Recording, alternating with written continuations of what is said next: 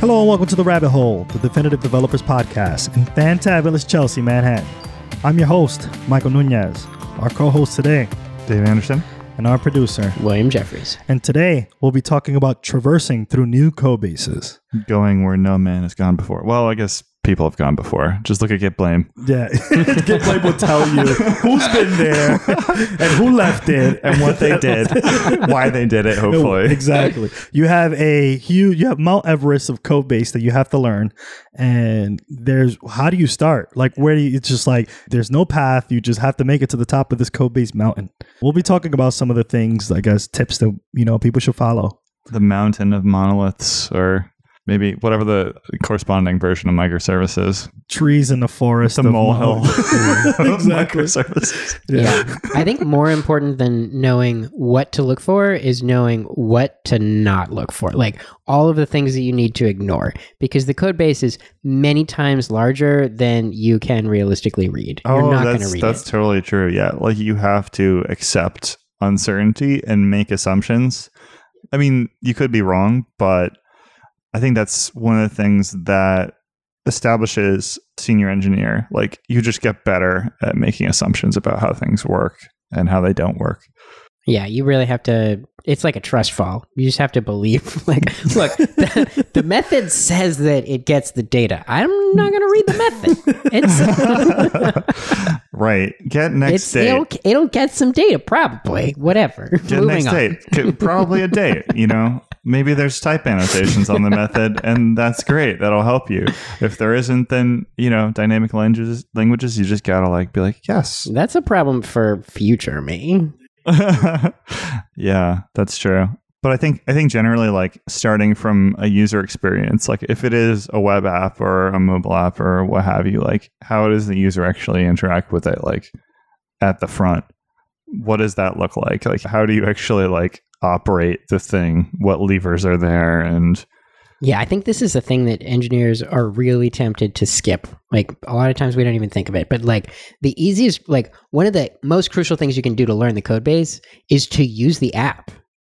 From the user perspective, pretend that you actually need to buy a widget or whatever it is the app is for and do the thing.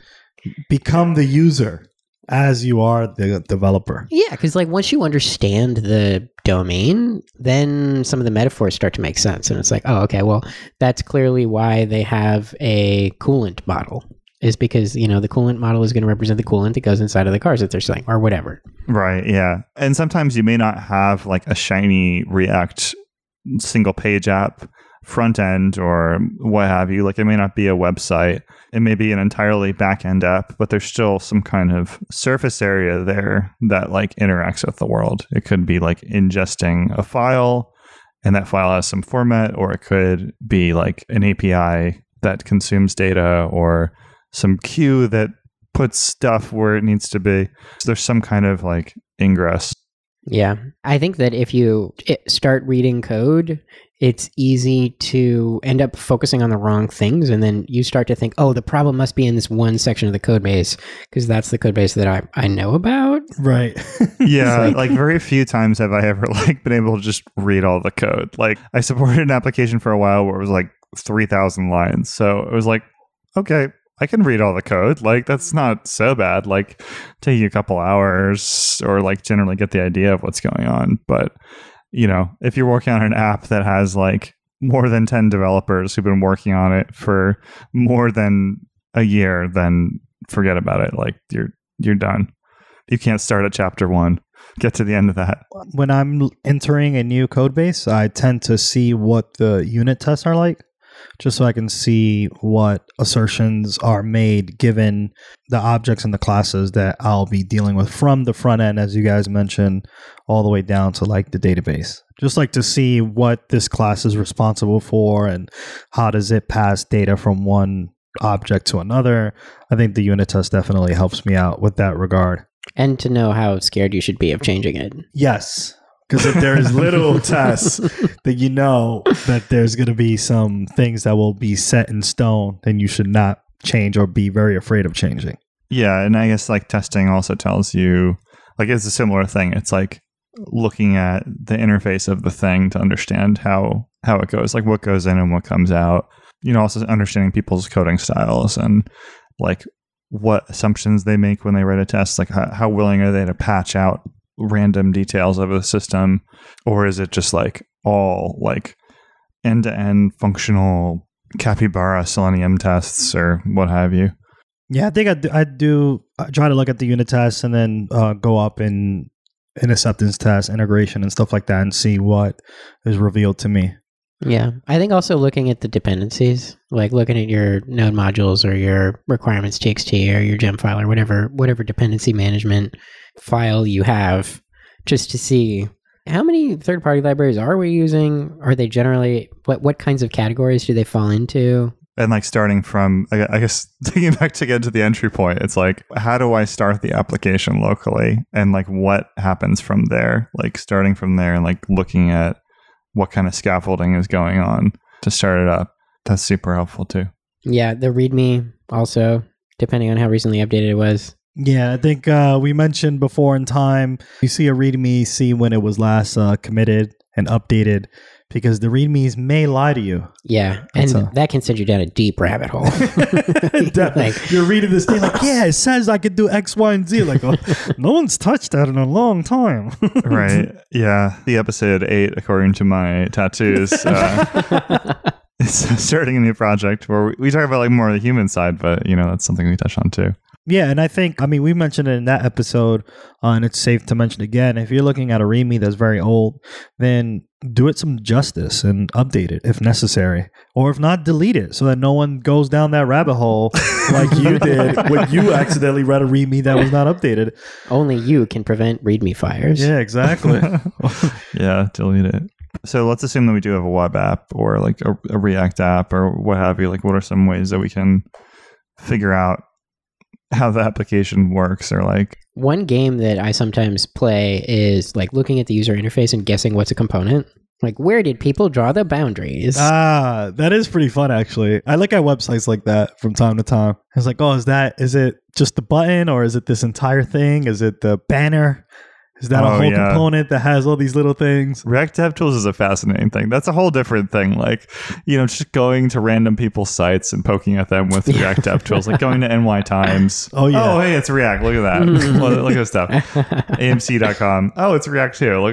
Just poke at all this stuff. It's great. Yeah. React DevTools is definitely the thing you should get to if you're debugging or learning about a React code base. I think it's like pretty dope. I have it and I use it whenever I can if I'm on a React code base. Yeah, same for Redux. Right. Like, Redux is cool. Yeah, it's pretty awesome being able to see like what data is passed in and then what the DOM is that results from whatever inscrutable thing you might be looking at.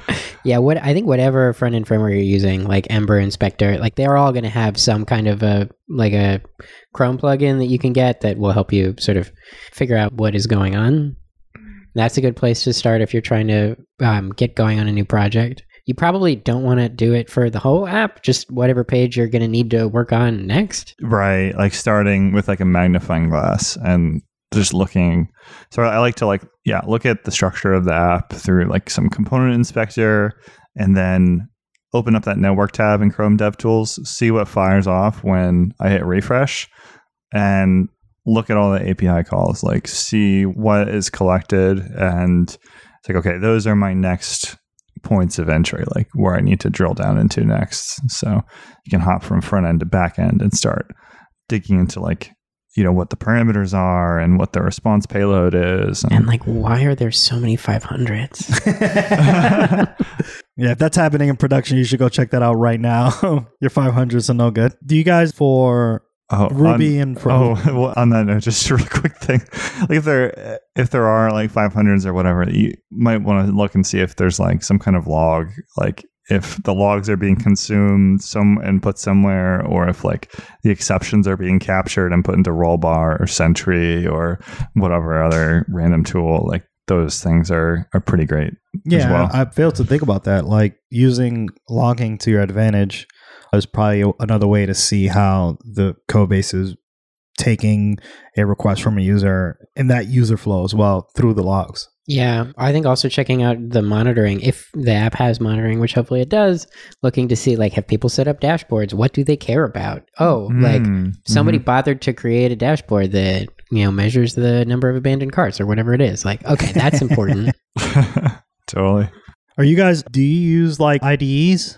Like, do you find IDEs helpful as a helpful tool? And does your IDE help you when you're traversing through code bases? I find that using WebStorm for React can be a little difficult, but I like it for like RubyMine is pretty cool. Definitely IntelliJ I would use to help me kind of learn some of the methods if there are any Java docs or whatnot. JetBrains fanboy over here. Oh yeah. I mean, what do you use? Eclipse? Yeah. What do you use? Eclipse? Get out of here. Yeah, Conrad's been talking to me too. So I'm also getting the JetBrains plugins. The client buys it for me, so I don't care. That's why I use it. I mean, what do you use? Vim? I just use Vim. I mean, like if I'm this guy. Whatever. Too cool for IDEs. No, I use IDEs, and when I do, it's usually JetBrains. I mean, they're kind of the main game in town for IDEs these days. So. Yeah, not a sponsor, but just add us on Twitter. But yeah, I do find that the IDEs help in some regard in trying to figure out, like, being in a Java project, it allows me to see like, oh, where else is this method being called and why would it be called here and there, and then like try to follow. It helps to navigate through the navigation, as we mentioned before, from user to database.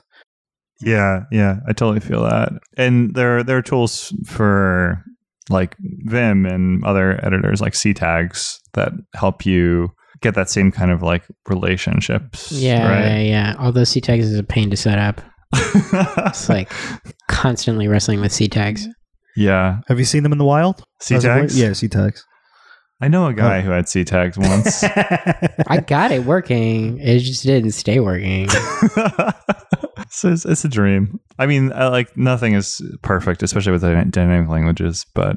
Oh, another good place to look where I often start is with an ERD. If you can generate an ERD. Oh my gosh, I was just going to say that.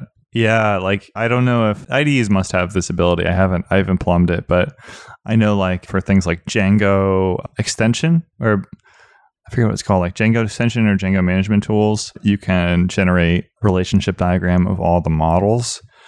And that's super useful unless there are so many models that they're all like microscope. Well, unless there's so many models that they're all like microscopic, in which case you might need to like zoom in a little bit and look at like one module and its immediate adjacent relationships. Yeah, and usually it's like why do all of these models connect to this one model? Oh, because that one model is where all of the code is. Yeah. And actually you gotta talk about GraphQL. You got to. It's not a podcast unless talking about GraphQL. Yeah, getting that GraphQL money. There you go. Yeah, like GraphQL Voyager. Great tool to get like kind of an ERD for the relationship of the types in your schema, which is very braggable because it's hard to get that kind of level of documentation that's like visual and dynamic and interactive with REST. I just searched a ERD for React, and there is one. Oh my gosh, I need that. Yeah, it's called, the repo organization is Project Storm, and the name of the app is React Diagrams. It has like, how many stars? Got 2,750, and they got like pretty cool diagrams and stuff. I'll put this in the show notes for anyone who's doing React stuff. Oh, please hook me up. I was looking for something like that earlier today. Well, you guys mentioned ERDs, and I was like, oh, let me see if there is one for React, and boom, there you go. Yeah. There you have it, ladies and gentlemen, Project Storm. It's funny, like when you're like trying to Google for something and you don't know the word for it, like you just can't get it. But then if you hit on that phrase, like the ERD and React, 2 words, you get it. Yeah. I was like, what does it stand for again? Something Entity, relational diagram. Entity relational diagram. Relational diagram. I honestly had to go Google what it meant, and then I was like, oh, ERD diagram tools. Got the definition. Then I put React afterwards, and bam, got Project Storm. There you go. Professional Googler. Thank you. There you go. That's what they pay me to do. That's all we do as developers. Yeah. Hey, and that's a thing you should do if you're learning a code base, is to use Google and Stack Overflow to your advantage and things if you don't quite understand. Yeah, that's fair. UML, is that a thing we're still doing in 2019? UML diagrams? I don't think anybody ever did UML diagrams accurately. Like, I mean, it is nice that somebody formalized all the syntax, but like really people just draw pictures. Yeah, thank you, Gator Booch. Yeah, like I think there are like elements of clean visual communication about programming that you can like pull out from that. But like that level of structure is hard to like replicate unless you're a machine that generates that. Right, yeah. I mean, I'm glad that someone invented it. And if you're building an ERD diagram generator, definitely you should use UML. But I mean, I learned some of the symbols because it was useful for whiteboarding, and then I was like, nobody seems to understand any better or worse if I just make these symbols up. So star is many. Then you have the number 1. I don't know if people are still doing the double parallel lines in between the thing. I don't know. No one's doing that. Just put 1 and a star. That's what you do. 1 star, arrows pointing directions, boxes, UML. It's the William entity diagram. It's the word. We're going to get so much hate mail for shitting on UML. All the UML people going to come out. Yeah, we'll have a rebuttal episode. There you go. But drawing is definitely helpful. So I think it was mentioned in one of the previous episodes with the pragmatic folks that, have a notepad open to write things in the user flow and make sure you document it is like a really interesting way to understand the path, the code that you're looking at. Yeah, and I think they did talk about that too, like not stressing out about like the dots and the dashes and whatever, like just make a mental model. And if you follow the rules, then fine. Otherwise, don't worry about it. Another thing that I think it can be helpful to look at is just the actual file, like the file structure, like the directories, getting a sense of, if you just open up the tree structure, like expand all, and look and see where people have organized stuff, that can be helpful for later when you're like, where would someone have put this CSS file that I need? Oh, okay. I remember how it was categorized. They're doing pods or whatever. Right. It's not just looking at the code, like the lines of code, but look at where the code is placed and understanding the file structure of the code to understand where you would put certain things. So like if there's a change that needs to be done in the header, then chances are there's probably like a header component that encapsulates all the header component related items in there. Yeah, and like, if they have a fixtures directory, so there must be fixtures. So now I know that's a thing in case I need them. Right. And you can tell like what is closely related and also like what people value from the folder structure. Like if it's a very shallow tree and like there's just a bunch of stuff in it, then, they're fine with like a more granular folder structure versus having like a lot of folders with just a few things in it. Like, for example, like organizing your components with like one folder per component where you have like the styles and the index.js and whatever, or if you just take everything from the page and just put it in a folder and, let God sort it out, which is fine too. Right. There's no wrong answers. Some teams are sloppy. Some teams are obnoxiously OCD. You got to know what team you're working in. It's all awful. I guess there's an in-between. I suppose you could also check the routes. Yeah, your entry points in the back end. Like just taking stock of what the menu is, I guess. Yeah, if you just like skim the routes file real quick, that'll give you a sense of what surface area your back end has exposed to the front end. Is it a lot of routes? Do they all relate to, like 5 basic concepes? Like right. What is the Do structure? they seem restful? Yeah. Is it like Are they wakeful? Like, is it, an endpoint for... Is it a route for products and a route for stores? Or is it like a route for like stores with products and like, products by store, and there's like update the product route, and what philosophy do they have? Also coverage, if there's a code coverage report that's being generated or any other static analysis reports, like if they have code climate, going and checking and see like, this whole section of files has just straight Fs. Yeah. So there are a lot of fun tools out there for like static code analysis, and that can be pretty fun. Yeah, pretty like, here there be dragons. Stay away from the... Landmines, don't step in.